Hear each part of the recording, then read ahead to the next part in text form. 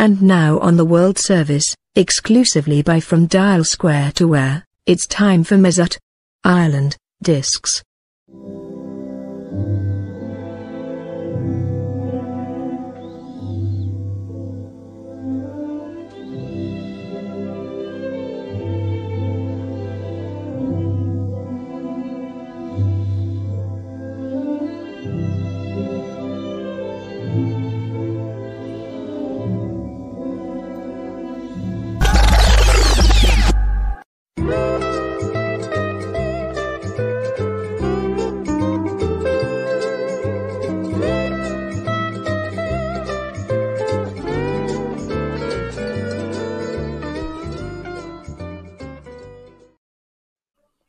Hello and welcome to Mesut Island Discs on From Dial Square to Where. It's back. It's been a bit of a hiatus for this show, but we're back with a bang today. We've got the regular guest, Melvin. How are you, Melvin? Yeah, well, thanks. After last night, just about. Yeah, fine, thanks. We had to get that in there somewhere, didn't we? And there's a very special guest, Tom Watt. How are you, Tom? Thanks very much for joining us. Yeah, I'm good, Andrew. Thank you. So, that's very good timing, actually. They just blew full time on the League Two playoff semi-final, Tranmere Morecambe. You can't beat a bit of football without being VAR, can you? But absolutely. Oh, tell me about it. I absolutely loathe and despise VAR. What was the score, just out of interest? 2-1 Morecambe, who are and it was at Prenton Park. See, that's the thing. You see, League Two football. There's always a story. Every club is completely different. Do you know what I mean? It's not this sort of all homogenised kind of Premier League. So Tranmere, obviously, you know, have fallen famously on our times. Really, you know, you think you can remember them in the Championship and the great Johnny King era and all that, and they sacked their manager immediately after they qualified for the playoffs. You know, you explain to me how that works, but so they've gone in. The caretaker manager, his first two games at the playoff semi-finals, and then, you know, and Tranmere, big club, they've got, you know, I don't know how many I think they had about 3,500 there tonight, but they'll push on for 10,000 people on a decent match day. And you've got Morecambe, who have the smallest budget in the division, and they're in the playoffs, and they've just won away in the first leg. So you see what happens. It's good though. Wow. It's good. There's they're proper stories. There was an old Arsenal boy actually who was in charge of Morecambe for years, Jim Bentley, a fellow with an Arsenal background. But it's now a guy called Derek Adams, who was at Plymouth, took Plymouth up to League One. And did a great job for them actually. So he's now at Morecambe. Yeah, he's a good manager. I listened to. Sorry, was Joe Royle anything to do with Tranmere? Wasn't he the manager there or something years ago? Joe Royle? No, you're thinking not Joe Royle. John Aldridge was manager for quite a long while. Sorry, John came through at Tranmere, you know, and John was great actually. Did great at Tranny. I used to know quite a lot of people at the club. I did do a bit of work there from time to time, filming and what have you. And Aldo was always up there, you know, he's got a bar with his name on it at the ground and all that stuff. And he was manager for a while and played for him famously as well. So, no, he's proper Birkenhead legend, him, John Aldridge. I went off him immediately when he refused to shake the hand of David O'Leary on the Anfield pitch in '89. When he just pushed his hand away. David O'Leary, being a gentleman, was just trying to shake his hand. Yeah, put me off John Aldridge. Did it? Yeah. Well, you show me a bad loser. Not very sportsmanlike. Show me a good loser, and I'll show you a loser, as they used to say. That's true. Yes. Yeah, very true. That's very true. Yeah, absolutely. Yeah, absolutely. But anyway, so once again, thanks ever so much for coming on. It's going to be a good show tonight. Just to remind everyone about Mesut Island Discs, it's obviously my own take on the classic Desert Island Disc, but with an Arsenal twist, clearly. Everyone who comes on has got a choice to make of a variety of different sort of situations to take with them onto the desert island. Some good, maybe a couple bad as well. and it's all sort of loosely based on the old classic format. Going to go straight into it, if that's all right with you two gentlemen. Yeah. And go into the first one, really. So you're alone, stranded on a desert island, and you can have one Arsenal game that you would never tire of watching again and again. So I'm going to go to you first, Tom, if that's okay with you, and see what your choice would be and why. Well, if you grow up and spend a lifetime watching Arsenal, you've probably got quite a few games you wouldn't mind. You wouldn't mind watching over and over again. There's the obvious ones like 26th of May 1989. There's funny enough, there's one where there was a half of football which I wouldn't mind watching over and over and over again, which was actually the first. People don't remember it because it ended in such absolutely massive disappointment. During 2003, 2004, when we obviously the invincible season, but we should actually have won the Champions League that year. I think at the quarter-final stage, we were arguably the best team left in the competition. Got a draw at Chelsea in the first leg. Chelsea come over for the second leg, and the first half of that game was the best 45 minutes of football I've ever seen an Arsenal team play in well over 50 years of watching Arsenal. It was unbelievable. Obviously, because of the two goals after half-time, and Jose Antonio Reyes scored towards the end of the first half. We should have been about 6 up. Do you know what I mean?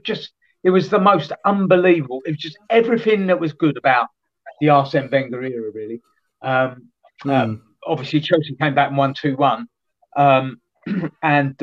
So nobody remembers that game. But that half I've always remembered probably. But the game I would want to watch over and over again would be the second leg of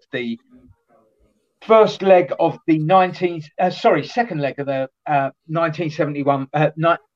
The second leg of the 1970 Fairs Cup final at Highbury, which finished Arsenal 3, Anderlecht 0. First trophy Arsenal had won in 17 years. I'm 14 years of age, stood on the clock end. That's it. For me, that's it. That would be the one. I mean, I can still kind of play out the goals in years and say, it was just fantastic. Eddie Kelly scored after about 20 minutes. And that was against a fantastic side as well. We'd already beaten Ajax in the semi-final, who went on to win the European Cup 3 years running. That's when what is now the Europa League, that's when that was a proper competition, by the way. Yeah. That was a proper tournament. We beat Ajax in the semi-final, also 3-0 actually, at Highbury. And, that Ajax team went on and won the European Cup the next 3 seasons. And then Anderlecht came along, who are basically the Belgian national side. And they beat us 3-1 in Brussels in the first leg. Ray Kennedy scored right at the end, but there was just this expectancy, muddy of a pitch, raining. It was just brilliant.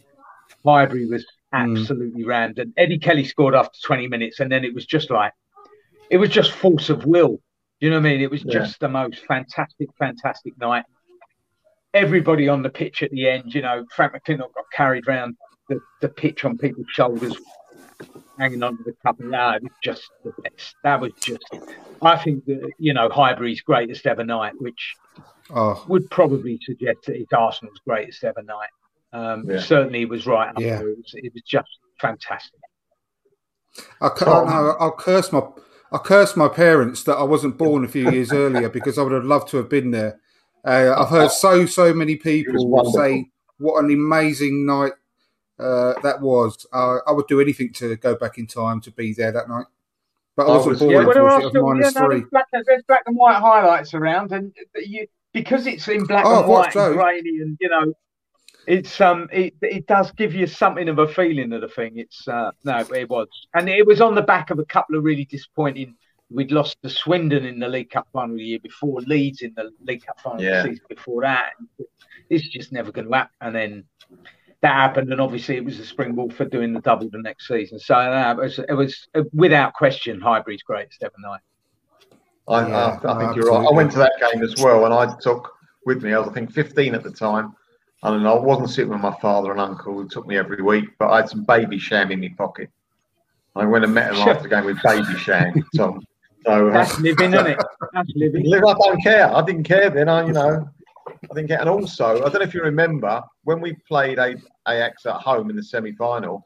I think we played in our away strip that night. I don't know what the memory seems to. In my mind, for some reason, we played in an away strip. But that night, as you say, was a wonderful night. You know, for my father and uncle and a load of other people who'd never seen Arsenal win anything for so long. I mean, I've been supporting them for 10 years by then, or 9 or 10 years, and didn't expect anything ever. So it was a great bonus for me. And they'd seen Arsenal win things like years and years ago. So for them, it was a great relief to see Arsenal win something again. And the place rocked. It really did. It really did. If you could have bottled that, it'd have been brilliant. Absolutely brilliant. Mark just beat me to it in the chat there, saying, "Hey, I'd like a Babysham." I didn't think Mark was old enough to remember that. I remember that advert very well.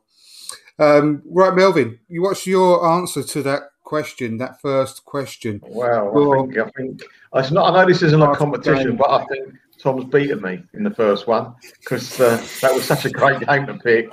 But I'm going to fight on. Don't worry, Tom. I'm going to fight on. But one I'm very proud of to watch Arsenal play again and again was when we played away to Manchester United in 2002 to win the title when Wiltord scored. Not only because we didn't have a full strength team, not only because we were a great football team, but United because they knew they weren't as good as a football team at that time. Tried to kick us off the park. We wasn't going to have any of it. We showed so much strength, courage, and just went for it. And like whatever they tried, we'll meet you in the middle and we'll go for it. And we did. I mean, Vieira had one of those games that was just unbelievable. We played without Bergkamp, remember? No, no on me. Can't even Wiltord or attacking. Edu played. He had a fabulous. I mean, they all played so well. Parler ran his socks off. They Parler man of the match and drunk. Yeah, he ran his socks off. I mean, it's just like you watch it and you think you're every time someone's going for a tackle, you're wincing. You're thinking, oh my God, I hope he don't get injured. You know he don't get injured. You've just seen it 4 times or 5 times before. But you're just every tackle you're going into with the players.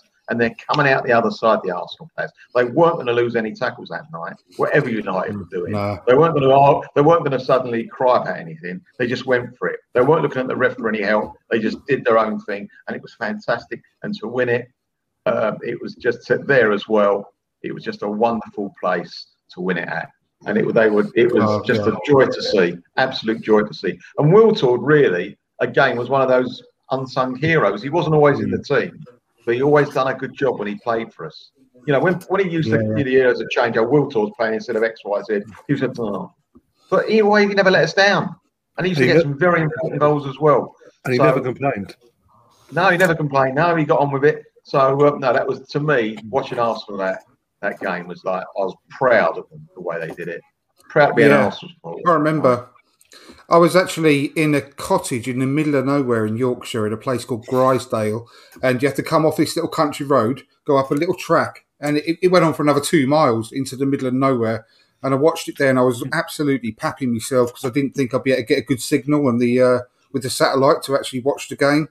And it was, I mean, I had to fiddle around with it for a little while, but I managed to get a really good picture and actually sat there in the middle of nowhere watching that game, and it was just it was just so exciting. And I think it's probably one of those real first moments when we really did go toe to toe and really knock United off their perch.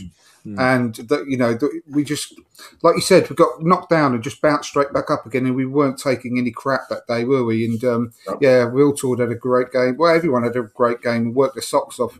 So yeah, it's a good choice as well, Melvin. What about you, Ryan? What game would you happily watch over and over again if you were stranded on a desert island? It would have been that, but obviously I'm going to go for another one now. It have to be the Arsenal v Everton in '98 to win the title, because obviously that just because of the whole season, we started off so, but not by turn of the year we were seventh, 8th in the league, way off the mark basically. Then we're suddenly out of nowhere, they just went on a run. They just went on a massive win run that no one saw coming. Man United and Ferguson got started getting cocky. Bookies are paying out as well for me out to win the title. But we didn't bother us. We just kept going and going and going. And it came down to a point. We had 4 games in hand. we won them games, and it was this game, 2 games before the end of the season, win it at home in front of the fans, first time since '91, and we just showed our the complete dominance we've shown that latter after the season. What's all accumulated in that game, and then what that moment we all know about is obviously a silhouette of my channels, my logo. Tony Adams getting put through by a bowl on his left foot on the volley. I love that bit of commentary. My favourite bit of commentary ever. Yeah. What do you believe that sums it all? And he's just turning, as he says, that sums it all up. He's turning, walking in towards the stand, and the sunshine just beams off his face. And with Tony Adams, obviously, with everything he'd been through for the last few years prior, building up to that, that's a sort of U-turn in his personal life as well. It's very spiritual that time, I thought, didn't it, for him? Yeah. Very spiritual moment for him, that. Yeah. Amazing. I've got a signed photo behind it. It does have that sort of feel about it every time I look at it, every time I see it, because it's literally just, he's walking off, arms in the air, and it's the sun and the statue. Got a statue of it as well. So a great moment. Really, really great moment. Yeah, it's fantastic. And we're going to move on to the second one, which is actually supposed to be the first one, but I got it slightly the wrong way around, but it doesn't really matter. We're all between friends here. And the second one is the goal. One goal that you could quite happily, again, watch over and over again. And it's back to you, Tom, for your choice of this one. The goal that means so much to you. Yeah, well, the goal that I would happily watch over and over again is the best goal I've ever seen an Arsenal player score, which was Dennis Bergkamp's third goal in his hat-trick at Leicester in 1997, where somehow we ended up not winning the game, but, just the best hat-trick you'll ever see. And the third goal was just... But the goal I would kind of take away with it. Look, with football, it's the hope that kills you, right? But it's the hope is what... And so I would say Sol Campbell's goal. We're down to 10 men. Sol Campbell's goal in the Champions League final in Paris. It gives me goosebumps. Look, my hair's standing on my arms. Yeah, I would say, like Emmanuel Eboué, bless him, has died for a free kick out on the right wing. I was right in the bottom corner there, not the corner where he scored, obviously, all the Arsenal at the other end. But and Eboué's gone down easy, shall we say, for a foul, got a free kick, and then Sol doing what Sol does, getting on the end of it and heading it in, and you just thought, hang on, this is we're down to 10 men. And for so long in that game. And to be honest, if we hadn't been down to 10 men and Thierry hadn't kind of, run his mistake with substitutions, Fabregas should have been substituted, he couldn't stand up. Thierry missed 2 fantastic chances to make it 2-0. And eventually, we all know what happened. But like I say, it's the hope that kills you, but it's the hope you live for as well. So that goal probably is the one.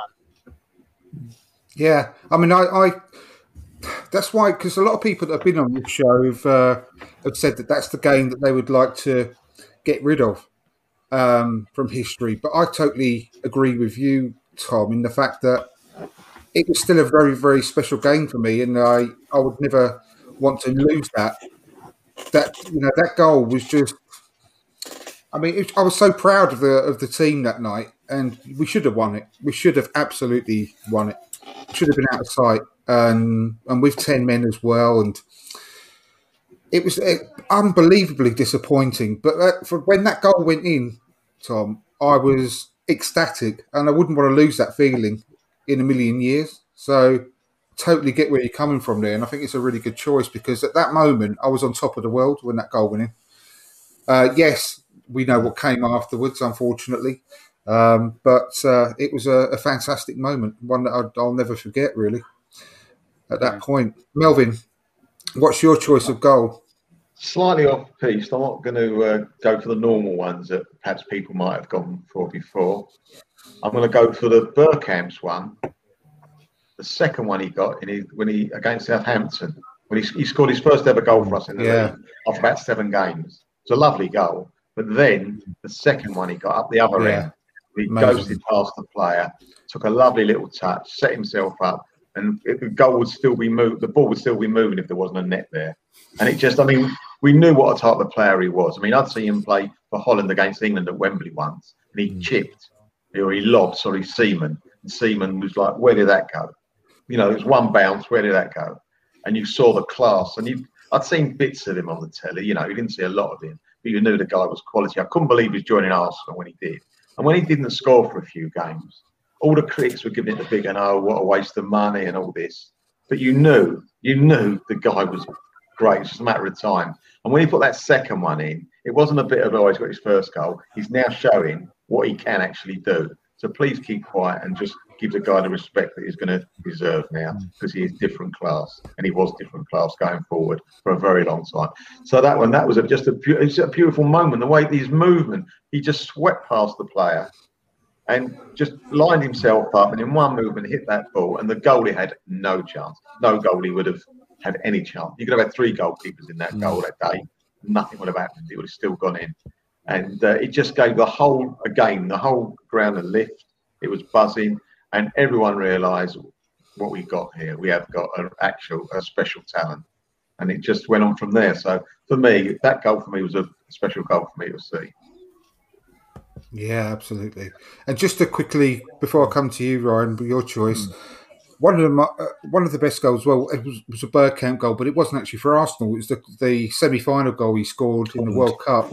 Oh yeah. I mean, again, that could have been for Arsenal. The way I felt, because I was just so proud of him. He'd already. This is what I'm saying. He'd already scored that goal for us. It was a quarter-final against Argentina, and that was quarter-final. Sorry, not semi-final. It was the reprise of the third goal of his hat-trick at Leicester. It was the same goal, basically. Yeah, it was just unbelievable. I was so proud that he was an Arsenal player that scored that goal, and the way he made it look so easy. He made it look so easy. He played on the floor like Charlie George, you know, and special moment as well. Right, what's your choice of goal, Ryan? Well, from an Arsenal perspective, again, it's Bergkamp, but it's one against Newcastle. The ball from Perez, he has to sort of, a bad ball from his perspective, apparently. He had to flick it past Stabby's ass, go around him, and then get positioned quick enough to get in the position to pass it past Shay Given. And again, he made it look so easy, but there's no way anyone else could have done it at that time. Even now, I find it hard to find anyone in Premier League to do what he did in that moment. No, assessing the pass. Even Perez said, I overshot the pass. So it wouldn't have happened if it wasn't such a bad pass, would it? Yeah, that goal would never have happened like that. And Dennis says this. He said, if it was a better pass to me, I'd do something else. But it was such a bad pass, I had to quickly figure out what to do quickly, like bang, and it just happened. And even they do it in slow mo. It's just so effortless, and it's only he could do that in that moment. And with everything that was going on in that game, he had the coolness to go, right, yeah, it's a bad pass. You know, I'm going to make something out of it.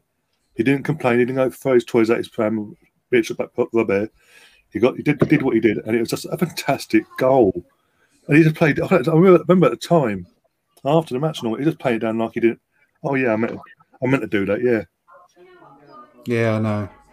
And Shane in the chat has put the Henry goal against Leeds when he came back on loan. I mean, that was an amazing moment as well. It was a moment. A great choice. It was a moment. And also, yeah, well, it's just something it's a goal that's special to you, isn't it? And the feeling it gave you and so on. And Mark Green's put Limpar in the 4-0 win against Liverpool on the halfway line. Years before Beckham did it, basically. Yeah. And everyone, when Beckham did it, everyone would have thought that's the first time it had ever been done. He's a man to me own art, Mark, because he's had an extra goal. It was 3-0, actually. We've been 3-0, not 4-0. That was the time when Liverpool turned up and playing grey kit with 10 centre halves on the pitch. Yeah. Right. It was 3-0, but it was a great goal. He scored amazing a few, goal. He scored a great one last game of that season. Coventry 6-1 as well. I mean, obviously, I've already given my choices in previous shows, but I'll just say again, my favourite one of all time was the Rocastle goal he scored against Middlesbrough, where he just literally went off on the dribble, took it round about 4 or 5 players, and just sort of stuck it in the top right-hand corner. My favourite player of all time. and that was my favourite goal of all time. I was in the ground, and again, I keep using this word, but I was just so proud of him because he was my favourite player, and the way he did it, I just felt so proud of him, like he's like my brother or my son or something. The feeling I got just sent shivers down my spine. It was just unbelievable. And if that goal had been scored by a Brazilian in the World Cup, you'd still be watching it every time any international came on. It was just a fantastic goal. And one I'll never forget, really, personally. So we're going to go on to the next one, which is the negative one, really. And back to you, Tom. And it's the Arsenal game that you would quite like to wipe from history and chuck it in the sea when you're actually on the the desert island. What would be your choice there, and why? Yeah, well, there's been one or two of those as well. I said the Swindon League Cup final in '69 was bad. They were in the third division, and that was bad. But it would be it would probably be the Europa League final against Chelsea in Azerbaijan. It was a very long way to go for that. And to be fair, I actually had a brilliant day. The whole kind of thing, the trip and everything. I went with some really good mates. I've got one or two friends who live in Azerbaijan, so one of them met us at the airport. We had a good. But there was this kind of bubble, which was that ridiculous stadium with no fans in it. And you're sat there a million miles away from the pitch, and the most abject performance probably you'll ever see from an Arsenal team. I mean, it was just that was a really, really kind of horrible night, just all round. Yeah. It was like it was one of those where why are we even playing them there in the first place? And I think that hadn't they already won the league or something? It was like it meant nothing to them, and it was just.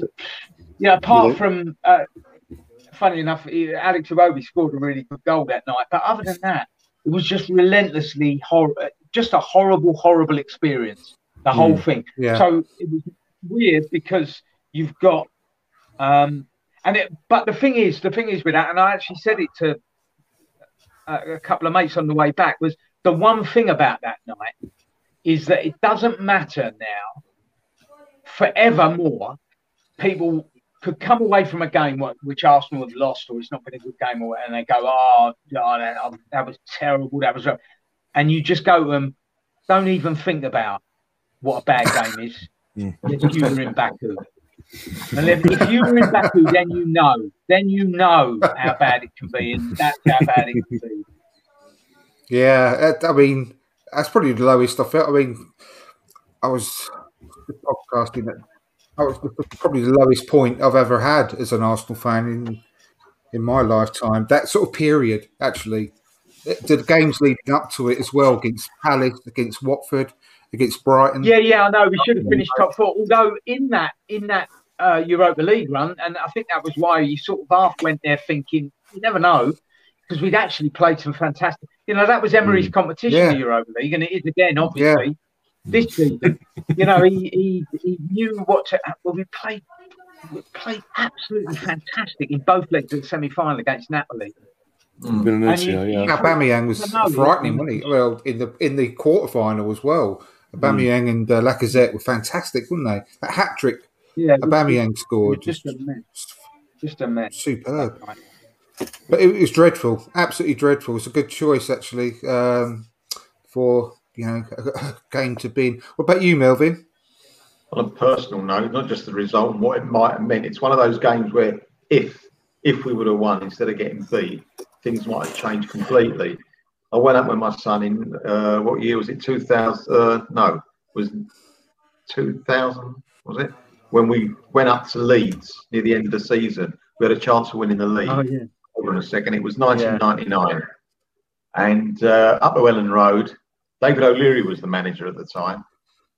And people were saying, you're going to do your old club a favour. He went, no way. I'm the Leeds manager. Anyway, went up there. It was a tight game. But then we brought Diawara on, who was very good at hitting the post and bar. Absolutely fantastic at that. Not too good at actually getting the goal. but he loved hitting the woodwork. And he came on and he missed a couple of sitters from about a couple of yards out. And it was just wasn't going to happen. And then near the end, Nelson Vivas, who came on a sub as well, he didn't see Hasselbank on his shoulder, and Hasselbank was at the far post to push it in. I think that might be one of the last games he played with us, actually, before we sold him on. And we went, and that was it. We never got back in the game, never looked like scoring, and that really cost us the lead that game. And it was only a couple of games. And the long drive back with my son, who fell asleep in the back. You know, so I'm sitting there driving home by myself all that way from Leeds. And it feels like it was probably 4 hours. It felt like 24 hours, you know. And you know, you got to get up and work. You said that was 1999, maybe? Yeah. Was that 1999? Yeah. Well, that is, so you picked that over the semi-final replay. Well, I didn't. I'll tell you why. Yes, I did, because I thought. I'll tell you why I picked that, Tom, because I thought someone else was going to mention that one, because that's like a more obvious one. That I felt the semi-final replay. That was the one, because if we'd won the semi-final, if Bergkamp sticks away the penalty, that's a catalyst. I agree. We go through to the final of the FA Cup. Yes. If we're in the final of the FA Cup, we would also have won the league. By the way, we would also have won. We would have done the double. I agree. Yes. But I just thought someone else might actually pick it up. That's why I thought I'd be in the room. Someone chose that game. I felt sick that night when we went up. I went to the first one. I didn't go to the replay. First one I think was at Villa Park. Wasn't it? Was the first one? First game? Yeah. In the semi-final. Yeah. I went to the first one. For some reason, I couldn't make the second one, and I felt watching it as he went up to take that penalty, Bergkamp. When he missed it, I thought we were out. I'll be honest with you. It's like you think, you know, the momentum's gone here. We got one extra man than them. We've just missed a penalty in the last minute. You know, I felt sick. And when we got beat, it was like, it was a kick in the stomach times 10. I agree. But I just thought that perhaps someone else might pick it. That was the obvious choice. That's why I didn't pick Mickey Thomas's goal, if you like, as the most important goal to watch every week, you know, on the island. I just tried a little bit wider scope, that's all. But you're right, Tom. Yeah, but someone else. No, it was really disappointing. But that semi-final replay, if we'd done that, we would have won the league. We would have won the league. Yeah. We would have won the league. Yeah. I'm absolutely sure. Yeah. I can't remember who it was, but someone else that was on the show doing this chose that semi-final replay as the game that they would want to be able to watch forever because of the quality of the football between the two sides and the rivalry between the two sides and the excitement that it showed. And it just sort of took them back to, you know, the fierce rivalry that we had with United at that particular point. And it was such an incredibly exciting game. But I could see their point of view in a way. But can you? I mean, you can't get away from it. I know. I'm trying to be kind to the Andrew, because other games Arsenal played United have been very exciting. You don't have to pick that one. There's been other ones. Don't shoot the messenger, mate. Don't shoot the messenger. I'm just saying. It weren't my choice. But there you go. Anyway, Ryan, what's your choice of a game to bin? Just because, again, how young I was at the time, the 2001 FA Cup final. Even though we played some fantastic football, we were all over them. It's just the gut-wrenching 10 minutes that we had to ensue for that last 10. As I said, dominated, and we were on show it, diving save with the arm. I mentioned that the other night. No matter what, it was the ball was not going in the net until Lundberg scored like 15 minutes before the end, and then you think, okay, we've got the goal. We finally got the goal, fantastic. And then we make a few subs, a bit questionable, and then his name there. McAllister comes on for Liverpool, set piece specialist himself. What do you go and do? Give him a free kick. And then literally that free kick, he whips it in from like 30, 40 yards away. Owens there, taps it in 1-0, and you just know what's coming. You just know it. And then literally 6 minutes later, one ball over the top. Owens there running at you. This is an Owen before his injury, and obviously career went to nosedive a couple of years later. Running at our very aging defence, apart from Ashley Cole, in terms of Lee Dixon, Keown and Adams. And you just know it's going. There's no way. Even I'm watching it back now in my head, and I'm literally as a 10, 11-year-old thinking, okay, he's scoring. Yeah, okay. no matter what. Even though Seaman's in goal, even though I love Seaman, one of my childhood heroes as an Arsenal fan, one of the reasons why I support Arsenal, I knew he was going to score. And when he does, it makes it hurt even more. It's just gut wrench. And as you said, we should have had at least 2-3 penalties in that game. That referee was on something else. I don't know what he was watching.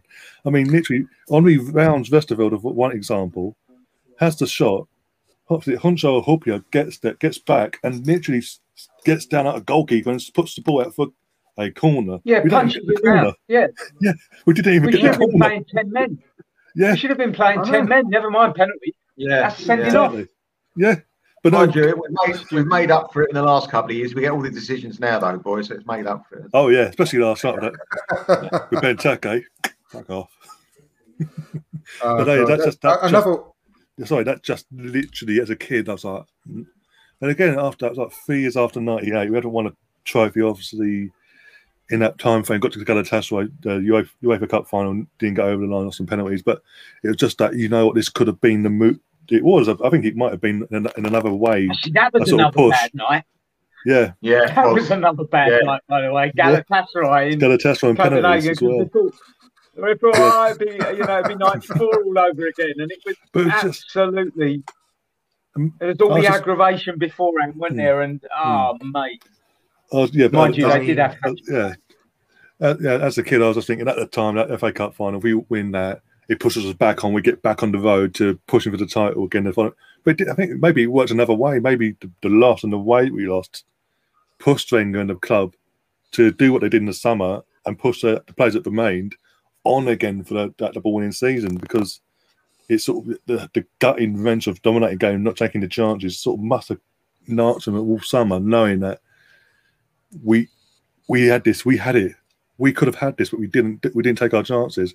And then next year, fast forward a year in the FA Cup final, on the verge of a double against a London derby as well against Chelsea, and then we all know what happens there. Ray Parlour and Freddie Ljungberg again. And we sort of right the wrongs from 12 months ago.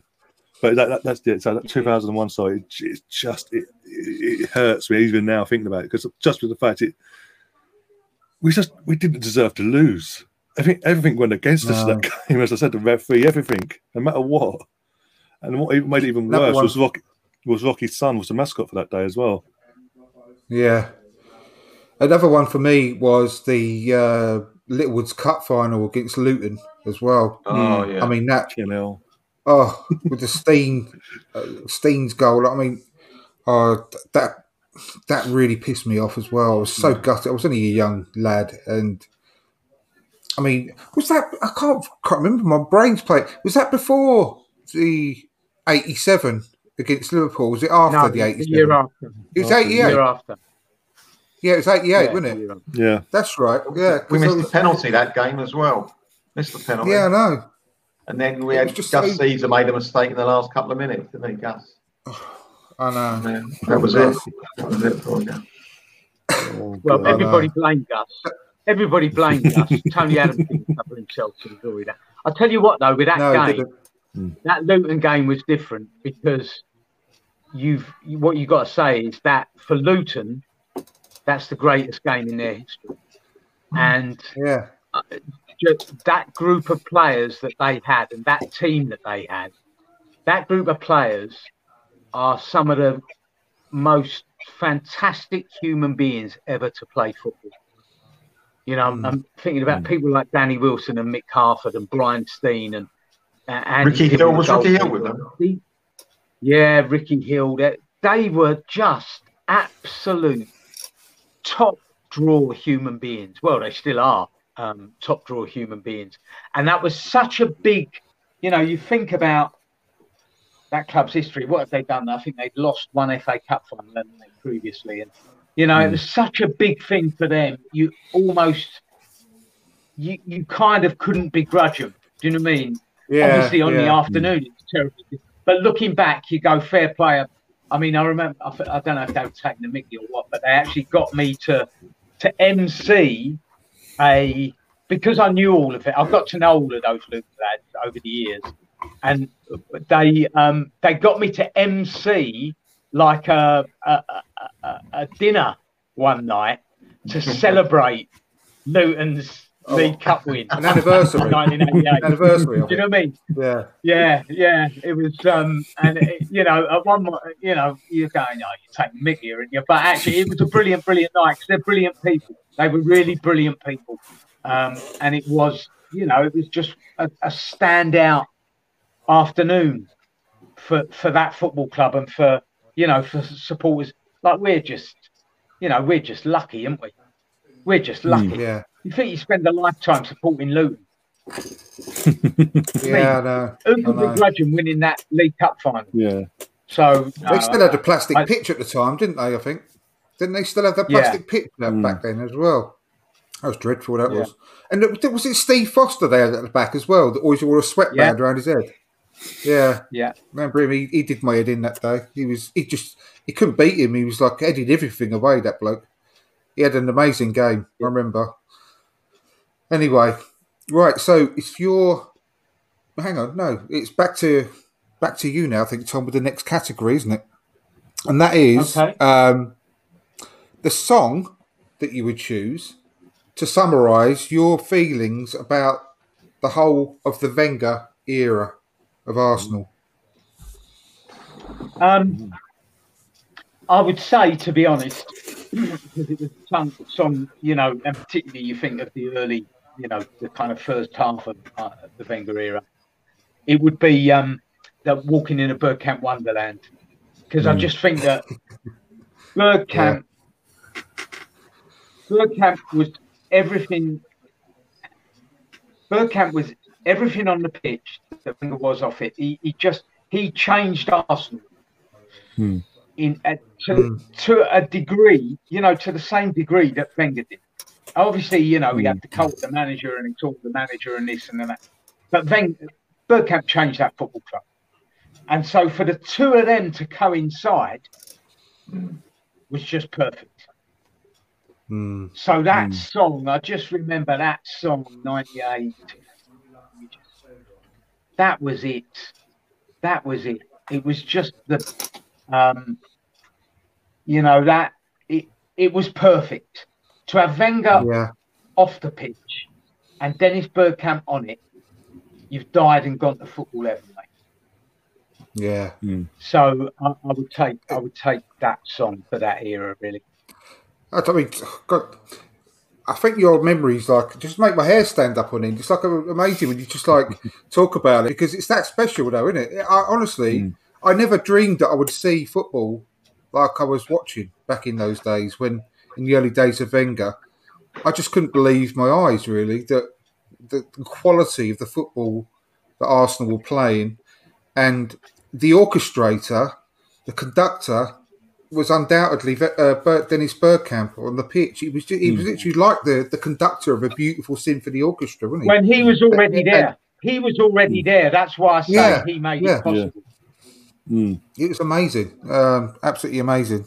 So, great choice. And what about you, Melvin? What song would you choose? Well, I'm going on the similar theme to Tom about thinking about the good times of Wenger, because I was trying to think of a song with snakes and ladders up and down. I'm not going to do that. I think it was just the good times. The first 10 years was wonderful. And a song that was never been sung at a football ground, obviously, but one the whole the meaning of the song and the actual title of the song, of what I was like watching this Arsenal team for 10 years. It was like Stairway to Heaven. Yeah. That says it all, really, didn't it? It was an amazing time. It was you went in there, you didn't want the game to end. You just were just lapping it all up. It was great. You never looked at your watch or read the programme. You just were there. I don't know if I had my mouth open or not, probably did, and just watched this game and just loved every bit of it.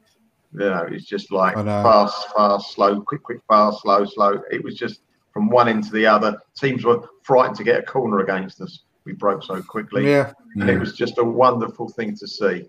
There's so many defenders just putting their arms out going, what happened there? What on earth happened there? And they knew they couldn't do anything about it. Certain defenses could not do anything about it. It was a goal-scoring opportunity for us, wasn't it? A corner for the opposition. Yeah, that's what I said. They were trying to get a corner.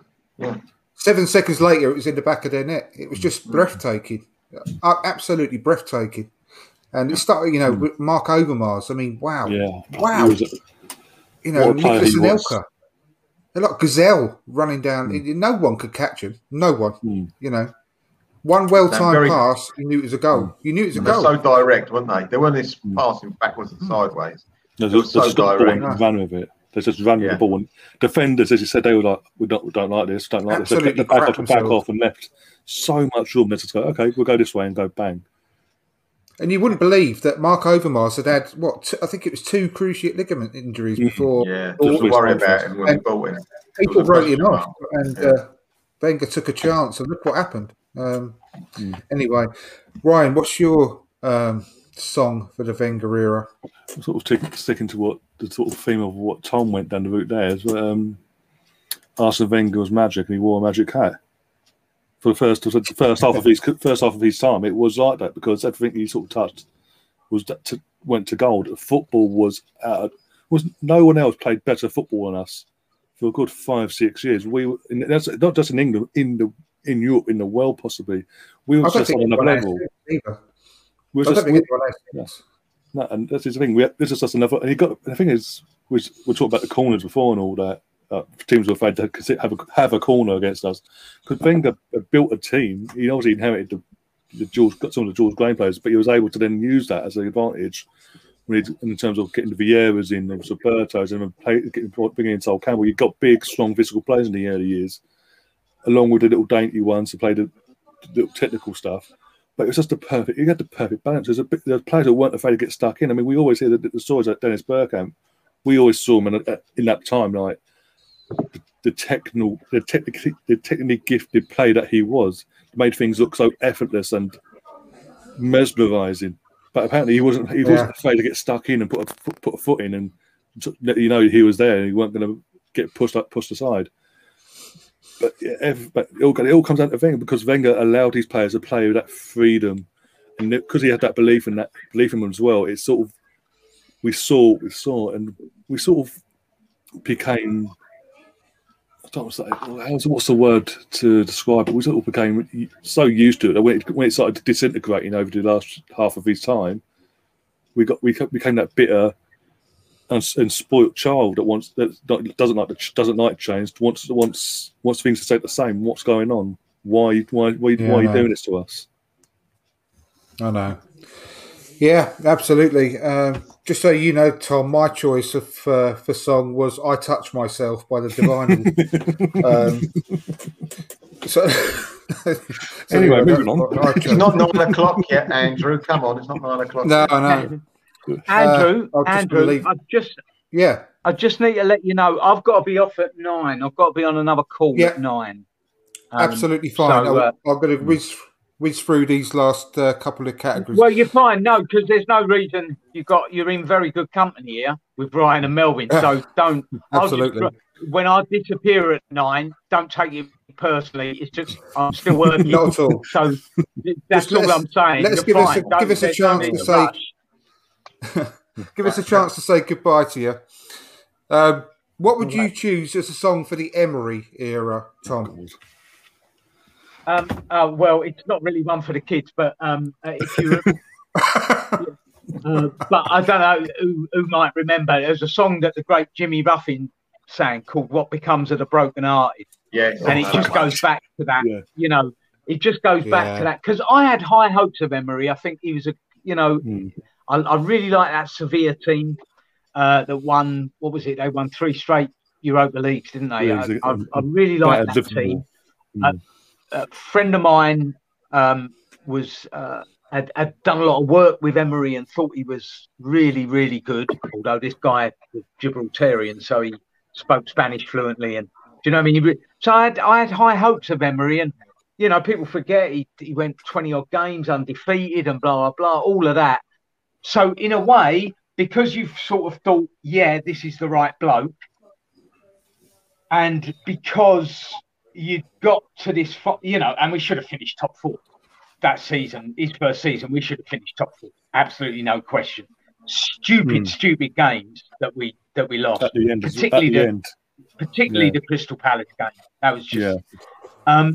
So it was kind of heartbreaking, really, because you knew I mean, you know, it dragged on, didn't it, into the following season? But you knew that night in Baku, you knew your heart's broken. Yeah. This fella's, he's gone.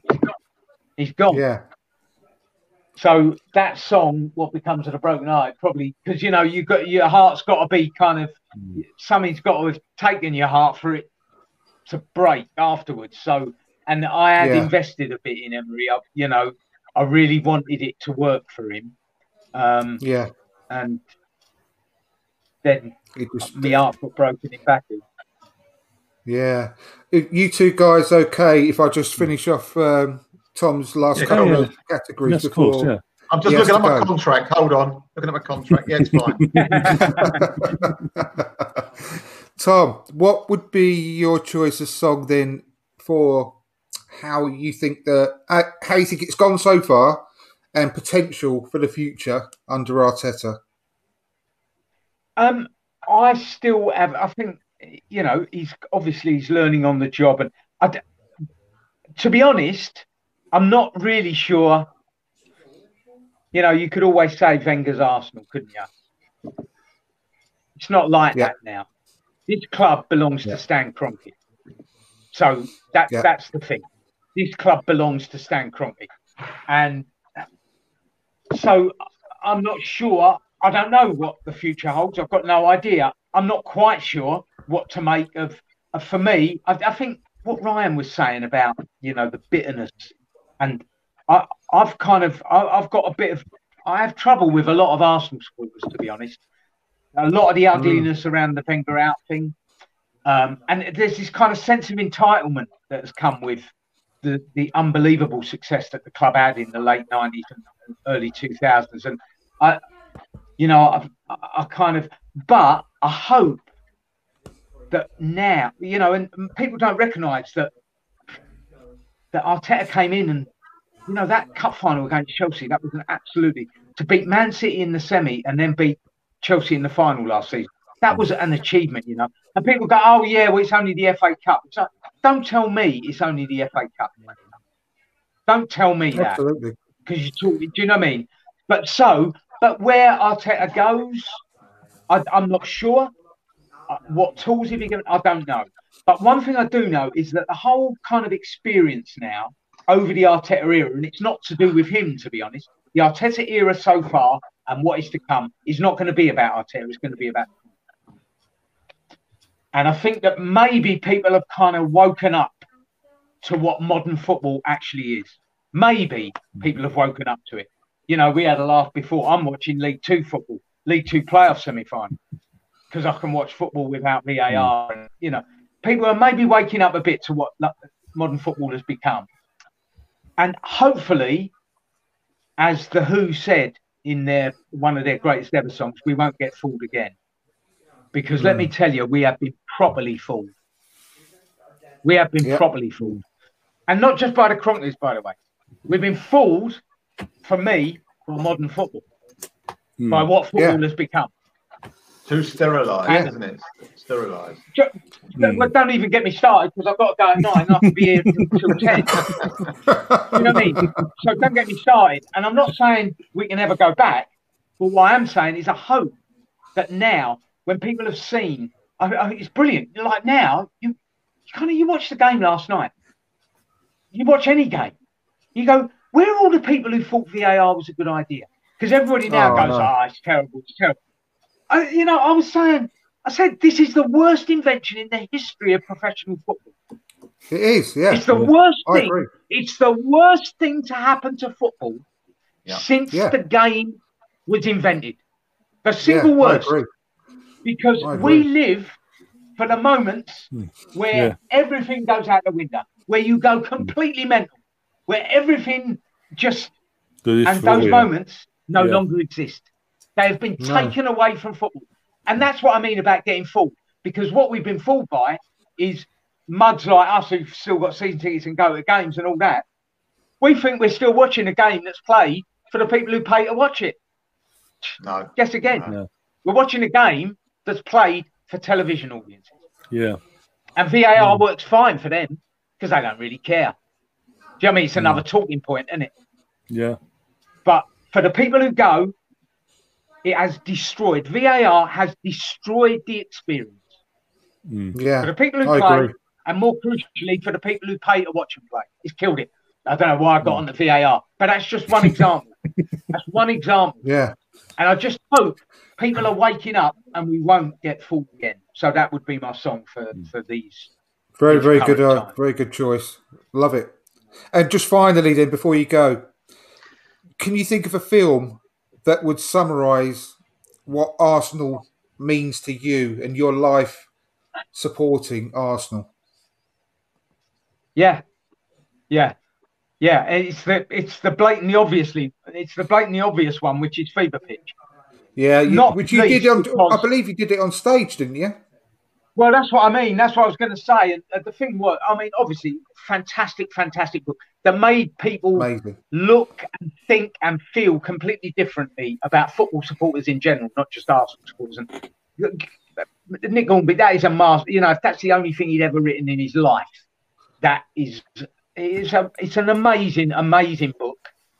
And yes, I did do a one-man show, like a national tour and a run in London of a stage play based on Fever Pitch. But it was, I say a play, it was a one-man. It was like a one-man play. You play all the characters, his mum, his dad, him at different ages, his girlfriend, all these. And the thing was, why I say it absolutely does sum up my life is because me and Nick are roughly contemporary in terms of age. Yeah. And I did that play. And the great thing was, and of course it goes for the book as well, and why it speaks to me so strongly, is because every single game that was mentioned in the play, every single Arsenal game that's mentioned in the book, I was there. I was at the game. Yeah. The only one where we're different is obviously the game that makes the film, which is 26th of May 1989, which obviously Nick watched on telly, but I was at the game. So that's the only one that's different. Do you know what I mean? So that one, both because of what it is, because of the subject matter, and also because it was one of, if not the best acting jobs I ever had in my life. So I would take that all day long. I wasn't absolutely sold on the film, but Fever Pitch, the phenomenon, was absolutely, absolutely nailed it. It's great. Yeah, no, that's fantastic. Absolutely brilliant. I just can't thank you enough. I think it's been brilliant that you've been on. I've really, really enjoyed it. And what have you got? Anything that you'd like to sort of plug at the moment? Anything coming up? Or no? Yeah, but no. It's fine. You'll get out there. Do you know what I mean? Fantastic. Get out there. No problem. But it's great to see. Great to see you again, Melvin. Good to meet you, Andrew. Good to meet you, Brian. Love it. Up the Arsenal. See you again, Tom. Brilliant. See you again, I'm sure. Thanks, Tom. All right. Yeah, take care, Tom. Bye. Take care, mate. Take care. Bye. Top man. Well, that was Tom Watt, and that was brilliant. I absolutely love his passion, the way he talks about football. And I couldn't agree more with everything he said, to be honest. I think you do need to get him on for a separate podcast at some point during in the summer or something, just to talk about VAR. Because I think that'd be the whole. Because there's so much to get involved into it in one show, maybe two shows, where everyone, not just him, but everyone could sort of go even more into what we feel about it. I could not agree with him one bit more. I just totally and utterly agree that it's the worst thing to happen to football. You know what? Ever. It's not just VAR. There's other things as well you could speak about. Not just VAR. But that's what I'm saying. Are not quite right with football. Yeah. But I tell you something. I'm saying that's the whole show. What you could come back. Out of all the people that are well known, if you like, people that are Arsenal supporters and call themselves Arsenal supporters, I've heard them speak and I've spoken to some. Blah blah blah. He's the most knowledgeable guy I've ever met. Yeah, honestly, I'll tell you what. I thought that I'd be able to pick him up on something. I thought, no, he's right. Everything he says, he's right. The dates, the times, the scorers. I think he would be on one of those quizzes, that you do. Yeah. He would be unbelievable on the Arsenal. I'll get him on one of those quizzes. I've never seen a guy. It just comes naturally with him. He doesn't think about it, which is fantastic. Because it's like us. It's in his DNA, isn't it, Arsenal? You can tell it's in his DNA. Mastermind on BBC One, especially subject Arsenal's history. Even, but even lower league football. He was talking about lower league football at first off, wasn't he? And he knew everything about that at all, like straight away. Who used to play for who and Tranmere and what a guy. I absolutely loved every minute of him being on the show tonight. I was so pleased. And just the way he talks about football is just inspiring, really, isn't it? It's really, really makes you realise why you love the game. You know, when you get someone so passionate, knowledgeable, it's brilliant. Lovely to see. Lovely to be in his company. Thing is, I just got to say one thing. Mark Green, I always imagine in my mind is a young guy. Oh yeah, no, but he's not. He's an old sod like me. I didn't realise. Honestly, for some reason, in my, you get in your mind, you visualise sort of an image or something. Yeah. Exactly. Must have a chat one day, Mark. We must have a chat. Mark, your name is too young. You need to get an older man's name. We must have a chat. Like Melvin, obviously, you a few stories on Arsenal as well from Mark, I reckon. Bloody hell. Right, you're going to have to remind me what was the last category you did, Melvin? I think we've got to do the managers, haven't we? Have we got to do the managers? Okay. We've done Wenger. We've done Wenger. We've got to do Emery, Arteta. So it's your go then, Melvin. A song to summarise the Emery era for you. We had a couple. Can I give you a couple? Can I be rude? Yeah, of course. Knock yourself out. Right. Orchard now. All right, we're on the road to nowhere. That was one of them. And the other one, because I couldn't make up my mind, and this is the way it was going. It started all right with Emery, and it went not so good. And I thought, down, down, deeper and down. That's why I couldn't make up my mind. So thank you very much for letting me have two. That's very good. Really, really good. I think my one was Heaven Knows I'm Miserable Now by the Smiths. What's yours, Roy? The Pretender by the Foo Fighters. Because he's just because he's that manager after Arsene Wenger. As you said, we all hoped it would work. We didn't want to become we wanted to do the opposite to Man United when Ferguson retired. We wanted to get things right straight from the off, and it just screamed, especially as Tom touched on earlier, the latter stage of that first full season, when we were third in the league, had it in our hands with like 4 or 5 games to go, and he just threw it away. Crystal Palace, I mean, Everton away, Crystal Palace at home, Everton away, Brighton at home. I'm not quite. Oh, Mark. We have to get you on sometime. I've asked him. I've asked him to come on. And Queen, who wants to live forever. It's a good choice as well. I'm going to whiz through the last couple, if you don't mind, because I want to rush off, but because I want to talk about something that sort of came out in the news today as well. All right. But just quickly, your song then, Melvin, to summarise what it's gone on so far under Arteta, but what potentially you think could be his song could hold. Well, this is his song for the moment rather than the future. This is his song, right? It's from The Clash. Should I stay or should I go? You've won. Bye. Brilliant. Yeah, that's a fantastic choice. It's nice one. I mean, you haven't got to say much else, have you? No, that's it. End of. Says it all. Great song as well. Love it. Yeah, it's very good. Yeah. Ryan, how about you? Numb, because literally this season's been so mind numb and. Sir, he hadn't done his homework, painful. Sir.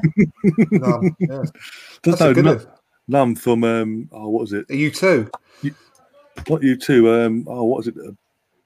U2 did a song called Numb as well. They did a song called Numb, but it's the one from the what was it? The guy that died a few years ago as well. He died a few years ago in America. I can't remember his name now. Oh yeah. Oh my God. Linkin Park. Linkin Park. Linkin Park. That was it. Yeah, I can't think of the guy's name now. Yeah, it's out of my head. That's the thing. I listen to it all the time. I listen to it most of the time because it's part of my playlist and Spotify. But yeah, the reason I say numb is because mainly on this season. It's not off word, don't get me wrong, but this season itself has become so mind-numbingly numb to the defeats. The defeats now, they hurt me at first, but I'm just, it's like, yeah, cool, we've lost. Not like, we've lost. It's just like there's no pain to it anymore. It's just like you become used to it, become accustomed to us all of a sudden, and that's not a good thing either. But I think Melvin wins it tonight. Yeah, definitely. Your story of your life, then, Melvin, as an Arsenal fan, what would be the film? With the title of the film, not necessarily what the film was about. Yeah, of course. It would be Hope and Glory. Yeah, good one. It's a war film. Like it in England. Yeah. In the countryside. Yeah. No, it's a great one. Good choice, Ryan. What about you? I think my one was Never Ending Story. Yeah, I forget that. Yeah. Oh dear, my one, bloody hell. I was going to go along the same lines of Tom in Fever Pitch, because it's the book and all that, and it's Arsenal. It's part of Arsenal, but again, not part of, but it's like Arsenal related in the sense of that's what the main things are all about. Yeah, I'd love to meet him, Nick Hornby, because he's all about music as well, isn't he? Obviously, with High Fidelity, the book he did after that, working in a record shop. And was that an American film? I think I saw that with. Yeah, I think it was an American film. They ruined it. Basically, the book's brilliant. The book is that with Jack Black in it? Probably. No, don't think so. I thought Jack Black had a very small part in it. I thought it was one of his first. Oh, he might have done. Might have been at the start. Yeah. I'll say who's in it. The actor in it was the same actor, American actor, funny-looking bloke, who was also in. It's a one word that if something happens goes. What's the name of it? Something happens, not sliding doors, but similar to sliding doors. If X would have happened, then your life would have changed. Sort of like one word. Oh. And the end of the film are on ice. They're skating on ice, the couple. Anyway, it's not Kevin Kline. It's not Kevin Kline, was it? No. He's got a very. Can't think of the name of it. Not Expedential, something like Expedential or something like that. Anyway, it comes to me in about 4 years. It was. Yeah, I think because I'm massive into my music as well. I love music, and obviously just as much as Arsenal, pretty much. So I'd love to have a good chat with Nick Hornby. I think it'd be absolutely amazing. What's the name of that film? Sorry, High Fidelity. Definitely saw it. I definitely saw it. Sure, yeah. Saw it. I read the book. I don't know if I ever saw the film, but it's about time I watched. Fever Pitch again, or read Fever Pitch again as well. I've listened to it a couple of times recently on audiobook, but you can't get enough of it, really, can you? It's just brilliant. I got the name of the guy, John Cusack. That's it. Oh, John Cusack. Yes, of course. He was in. Who else was he in? He was in this other film I'm thinking. Anyway, it's John Cusack. That's the guy I'm thinking of. I know you. Yeah, Mark also says it. Jack Black was in it. Was in that film. He was in it, was he? Yeah, that's what Mark's saying. Yeah. He must have been very young because it's quite early 90s. I think his name was Jack Gray then. That's how young he was. Yeah. Right. Well, that's it. That sort of finishes it up. With Mesut Island Discs. So that was really enjoyable. I'm really, really glad we did that tonight.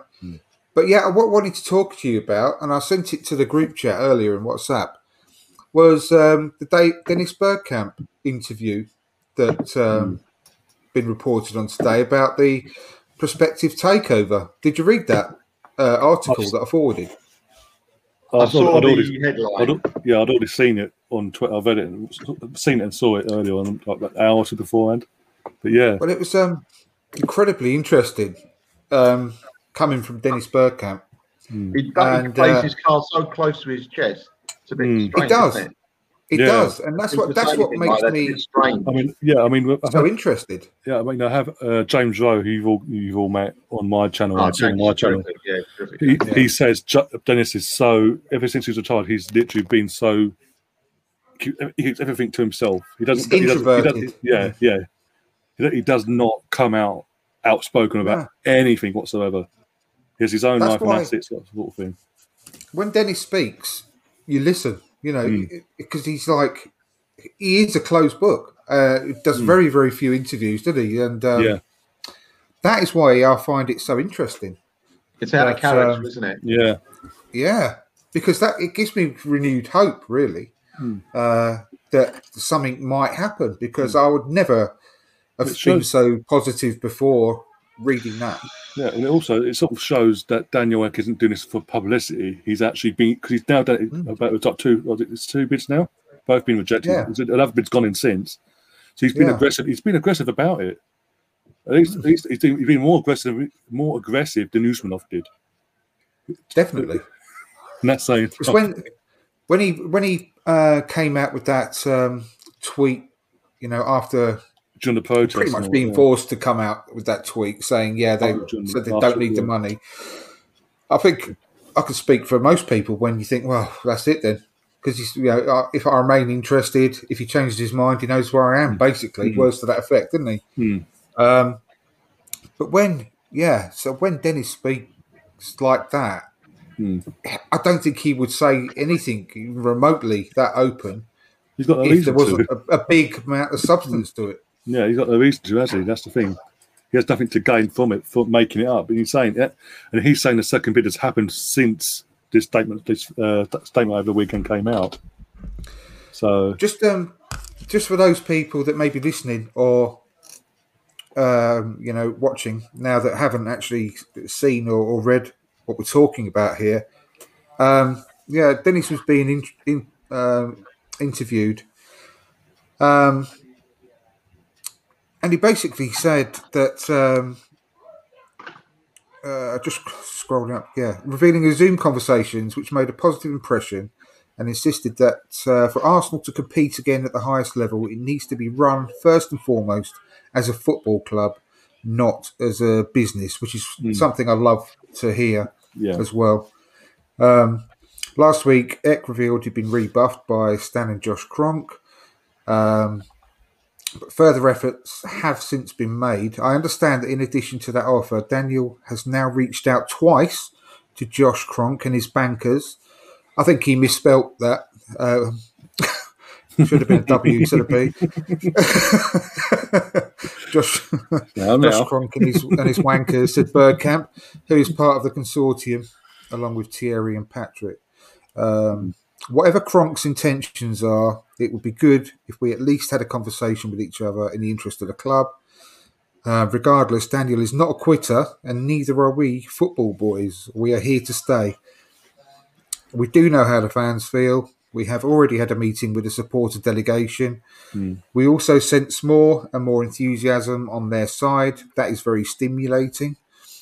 On what kind of change they might bring to the Arsenal if a takeover was successful, he continued, I'm not looking for a revolution. We really hope that we can talk to the current owners in a good way. We don't want to harm anyone. It's not about us personally. This revolves around our views on an improved Arsenal. As players, we contributed to the transition from being boring Arsenal to a squad called the Invincibles. Thanks to that period, I have now been inducted into the Premier League Hall of Fame, which I'm extremely proud of. That's what the interview is about, which I couldn't remember. Obviously being interviewed about being entered into the Hall of Fame. The quality, mindset and passion of that time must once again become the norm. Thierry, Patrick and I have ideas about that, which fits perfectly with Daniel Ek's plans. There was implied criticism of the current ownership, as Bergkamp sees a change at the top as fundamental to any kind of restoration of Arsenal's stature. An acquisition is crucial, he said, so that Arsenal can continue with an owner who understands that a football club should not be run like a company. No matter how much money is involved with English football, Arsenal is and will remain a football club, which is how it must be managed at all levels of the club. As for what kind of roles he, Vieira and Henry might have, there was some reluctance to go into specifics. We have plenty of ideas about the technical details, but it makes little sense to talk about them now. First, Daniel has to come to a takeover. After that, it would make sense to use the knowledge we have gained during and after our careers. We are ready, and so is Daniel. And that was on Arseblog today. So thanks to him for that. So I just think that that's a really, really bold statement from Bergkamp. There must be some big substance to it. There must be. And it just gives me a lot of more hope, basically. I can't see how you wouldn't be quite excited about that, really. Yeah, well, it's like Melvin's about to say. I know he's going to say it. It's the man that's the man that owns it. It's got to be wanting to sell. And we've got to somehow convince him to sell. But do you think he would have been as speaking quite as openly and as positively if he didn't think that there would be a chance, though?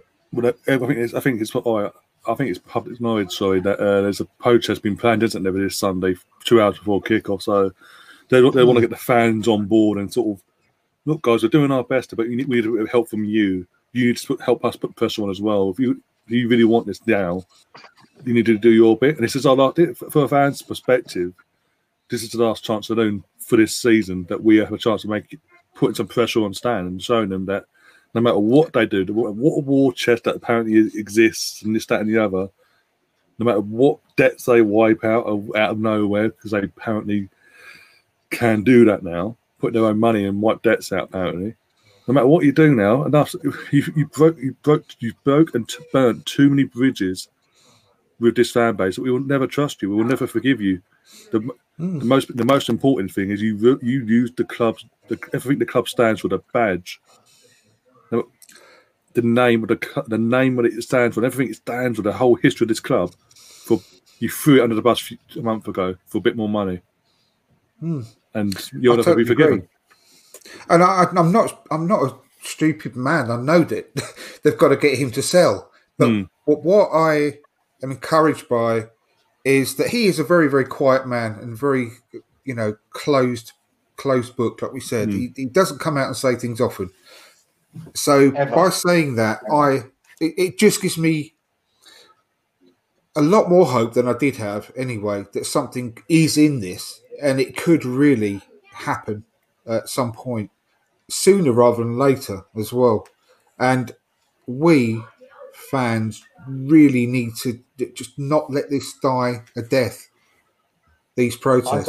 We've just got to keep our voices being heard, haven't we? I don't know. I just listen. I want to be wrong. I want to be completely wrong, because I don't think the fans will make the slightest difference. I think they might antagonise the owner. It won't make him sell. Believe it. We're not big enough or strong enough to make any impact on that guy. Not 4,000 of us or 6,000 of us or whatever it is. I hope I'm wrong. The only, as you say, Andrew, Dennis Bergkamp never says anything ever. No. So perhaps he knows just a little bit more than we know. Hopefully he does. Perhaps he's got a little bit of well, no, that's not the right price. Come and see us at a higher price, and then we might talk about the right price. I mean, perhaps he's had some encouragement that we don't know about. But But I'm only hoping that is the case, because otherwise we'll just be treading water, and we'd be getting like we normally do with the Arsenal, get our hopes up. He holds, like I said the other day, he holds all the cards, Kroenke. He holds all the cards, he holds the table and the chairs around it as well.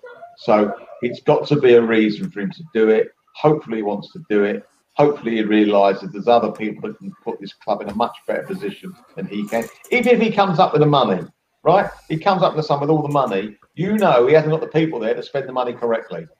We want people in to spend the money correctly anyway. Get the right staff in place and everything, yeah. Yeah, exactly. You might get, if you get these three guys in, these fantastic footballers in, who obviously will be great for the club. The heart's in the right place as well. They might be doing a deal to get, let's talk a fantasy land here. Get Overmars in with all his knowledge. Right, let's be silly and go for it, shall we? Because that could and might happen. I don't think it will, and I hope I'm wrong. And I'll be the happiest man in the world if I'm wrong. We'll bring Freddie back and get back in coach of the youth. I think he's very unlucky. I think he was treated badly, Freddie. Oh no, but I'm saying with new but what I'm saying is shocking what they've done with him. Yeah, that's what I'm saying. Yeah. If this lot were to piss off basically, and obviously Daniel Ek and Bergkamp, Henri Vieira come in, and a whole new structure's put in place, the right people brought in, Longberg may be persuaded, just like give us a year at least to show you that this will be different this time. We will actually show you the respect you deserve. You'll get the chances you want. Of course. And even Tony Adams as well. Bring Tony Adams back into as a club ambassador or something. Yeah, all we want, Ryan, is football decisions made by football people. That's all we're asking. Not much. That's all we're asking. Exactly. I mean, Freddie Ljungberg could be a great assistant manager, a proper assistant manager, because he's actually had a small taste of management as well. Yeah. And knows the pressure involved, and he knows that you have to challenge the manager on occasions with his decisions. Yes, that's a good point. That's a very good point, because I don't believe any of Arteta's people challenge him. Not what I've seen. No chance. And that's a big problem I brought up the other week. I don't think that happens, and that's no good. Chance. And you take round all your mates round to all the different clubs you go to. That's not. I don't think that's a healthy situation. No, right? I don't never. think can never be a healthy situation. I think, as I say, I'm going back on it again. I think Freddie was treated so badly by the club. He was. Yeah, he was. They asked him to do him. He'd done them a favour. Yes, he wanted to do it, but he'd done them a favour. Then they got someone else before the paint had dried, and they got rid of him. Sorry, he was a true legend in the Invincibles. Right, he gave 100% on the field. He's an intelligent guy. You listen to him speak. He's a lovely bloke and all. Yeah, you know, he's got a little bit of. I think he's got a little bit of nastiness in him as well, which I don't. Exactly. You know, I'll have him before Arteta. To be honest with you. Yeah, I mean, Melvin. Well, I was saying since obviously Arteta's coming in, I've been saying from day dot that literally the way that Josh Kroenke and the rest of that lot treated Freddie in that period when they needed him. Let's be honest, they needed him more than he needed them. And they treated him like dirt. He had a decent job, didn't he? From the first second, it was because the media and what were asking if he does, because obviously Ole Gunnar Solskjaer fresh and he'd done what he'd done a year before after taking over from Mourinho. And the questions were coming to the Kroenkes, if he does what Ole does and gets things going and you get in the top. He didn't have the squad that Ole had. Oh, I know, but I'm just saying these are the questions that the media are asking. If he was to turn things around and get you into top four or get you in a decent position in the league, for example, would he have a chance of having a job full time? And they said the response was every time, basically no. And he had to like the kit man that was his help. Yeah, and Mertesacker and Per Mertesacker as well. They didn't even give him a coaching setup. They never gave him a coaching setup of his own wanting, basically. A doctor was out there doing the warm-ups. Yeah. The club doctor. Yeah, the club doctor. He says it all. And to rub salt in the wound, you basically told him that he's not got a chance at all, no matter what he does. So then the players are like, why should we bring him bother, basically? So that's why we never saw an upturn in results there. And then to hire someone who's less experienced than him, let's be honest. Freddie's got some experience behind him. Someone less experienced, and you're then asked to be his not right-hand man, but one of his assistants. Of course, you're going to be pissed off. He's sort of 6 months out and thought, "Fuck this! I'm not having this. Bye-bye." I still, what you said, Melvin, I would have been happy to have kept him for a season and see how it got on. Yeah. Because what he's got at that point, he had more experience than Arteta did. It's only because Arteta was sitting next to Pep. Exactly. And he'd managed the team and put the team out every week. Arteta had never done that. I know it was only the under-23s.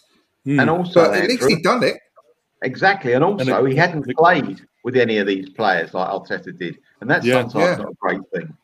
Right? Everything he said he ticked a lot of boxes. Was true.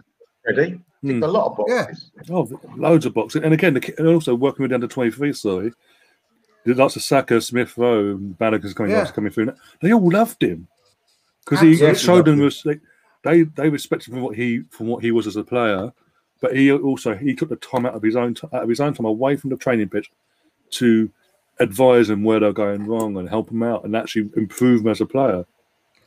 They loved him.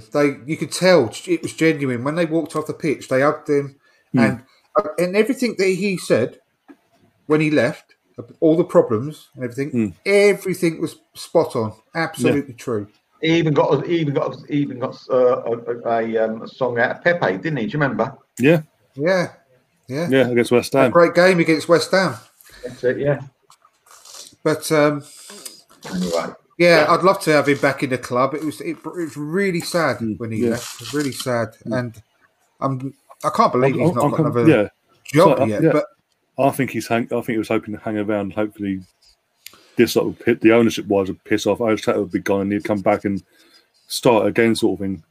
Maybe because again, it would be so. Again, like you said, Freddie, he is more toned to our fan base because we love him because what he did as a player.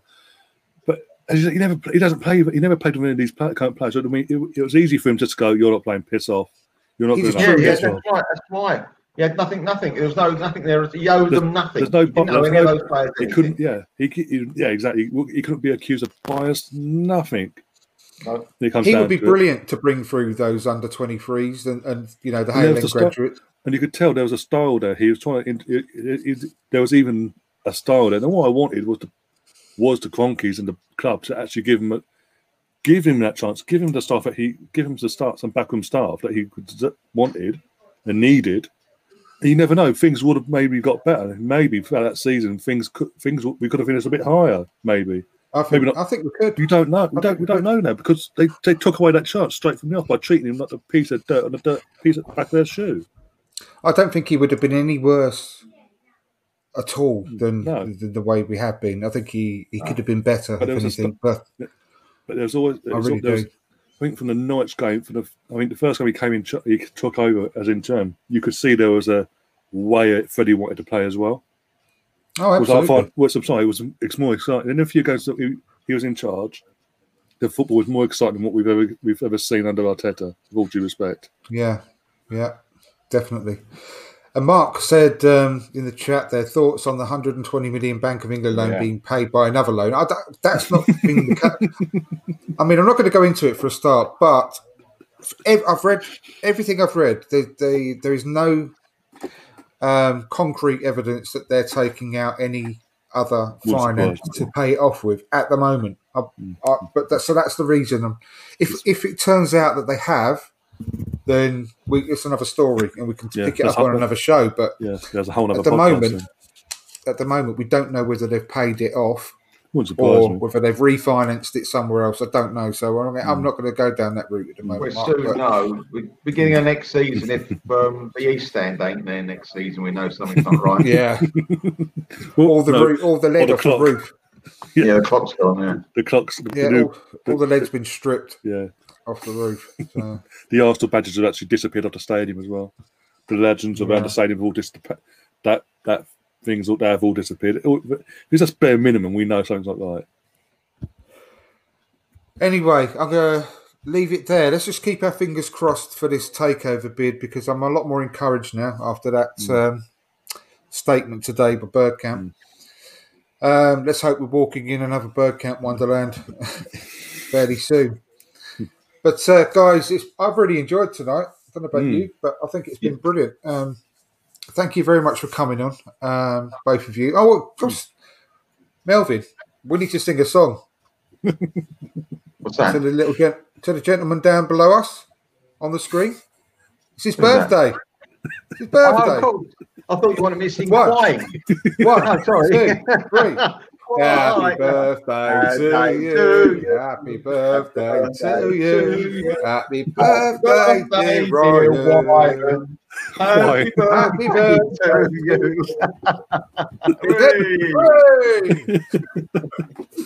Hope you've had a good day, mate. Yeah, not too bad considering. Obviously, first one in 2 years outside of lockdown. Yay. Fantastic. Yes. But I'll take it. Yeah, definitely. Well, I hope you had a good day anyway, and thanks for coming on, both of you. What have you got coming up on your channel, Ryan? Trying to think. Saturday, I'm hoping to do a podcast on Saturday, sort of get ready for the Brighton game on Sunday. Do the Brighton, and then obviously watch along on Sunday for kick-off. So go live about 3:30ish, maybe a bit earlier, depending on what's going on at the Emirates within what the planned protest and all that. And then from them, I'm thinking of doing something else as well. I'll talk to you guys off air about it. That's an idea about it. The end of season thing for. And then the Euros, basically. Look forward to get ready for the Euros. Yep. I mean, I'll end up watching it. I know I will, but I mean, I've not really been interested in England since probably going back to the days of Glenn Hoddle, Terry Venables, and then Glenn Hoddle, and then I don't know. Oh yeah, there's hardly been any Arsenal players playing for England, has there? I mean, it's just anyway. No. But yeah, that sounds good. We'll have a chat then off air, and thank you, Melvin, for coming on. No, thanks for asking me. It's brilliant. Really enjoyed it. Really good. I like the format here. It's very good. Yeah, we've got. I'm going to be getting a lot more people coming on to do it as well, especially during the summer, whilst there's no Arsenal to talk about on the pitch. But thank you to Shane, Gary, Mark, everyone that's been in the chat tonight. It's been fantastic. Hope you've all enjoyed it, and look forward to seeing you all again very soon. And Tom, don't forget Tom. Tom was there. I mean, Tom was fantastic. Honestly, one of the best guests we've had in a long time, outside our normal circle, shall I say, obviously. Yeah. But no, I enjoyed every minute that he was on. It was brilliant. Really passionate Arsenal fan. And so once again, thank you to everyone. Please give us a like before you go. If you haven't subscribed already, please do. And if you listen to the audio version of the podcast on Spotify, Apple, Google, whatever you listen to, please give us a 5-star review. And once again, thank you, and come on, you Gunners. Let's go. Thank you for listening to From Dial Square to Where. Please help us grow by giving us a 5-star review on Apple Podcasts and following the show on your preferred podcast platform. Please also visit our Facebook page, our Twitch channel, and of course our YouTube channel. And whilst you are there, please subscribe and hit the notification button so you don't miss any upcoming shows. Please also press the like button on the video so we can get recommended by YouTube to other Arsenal fans all around the world. See you soon.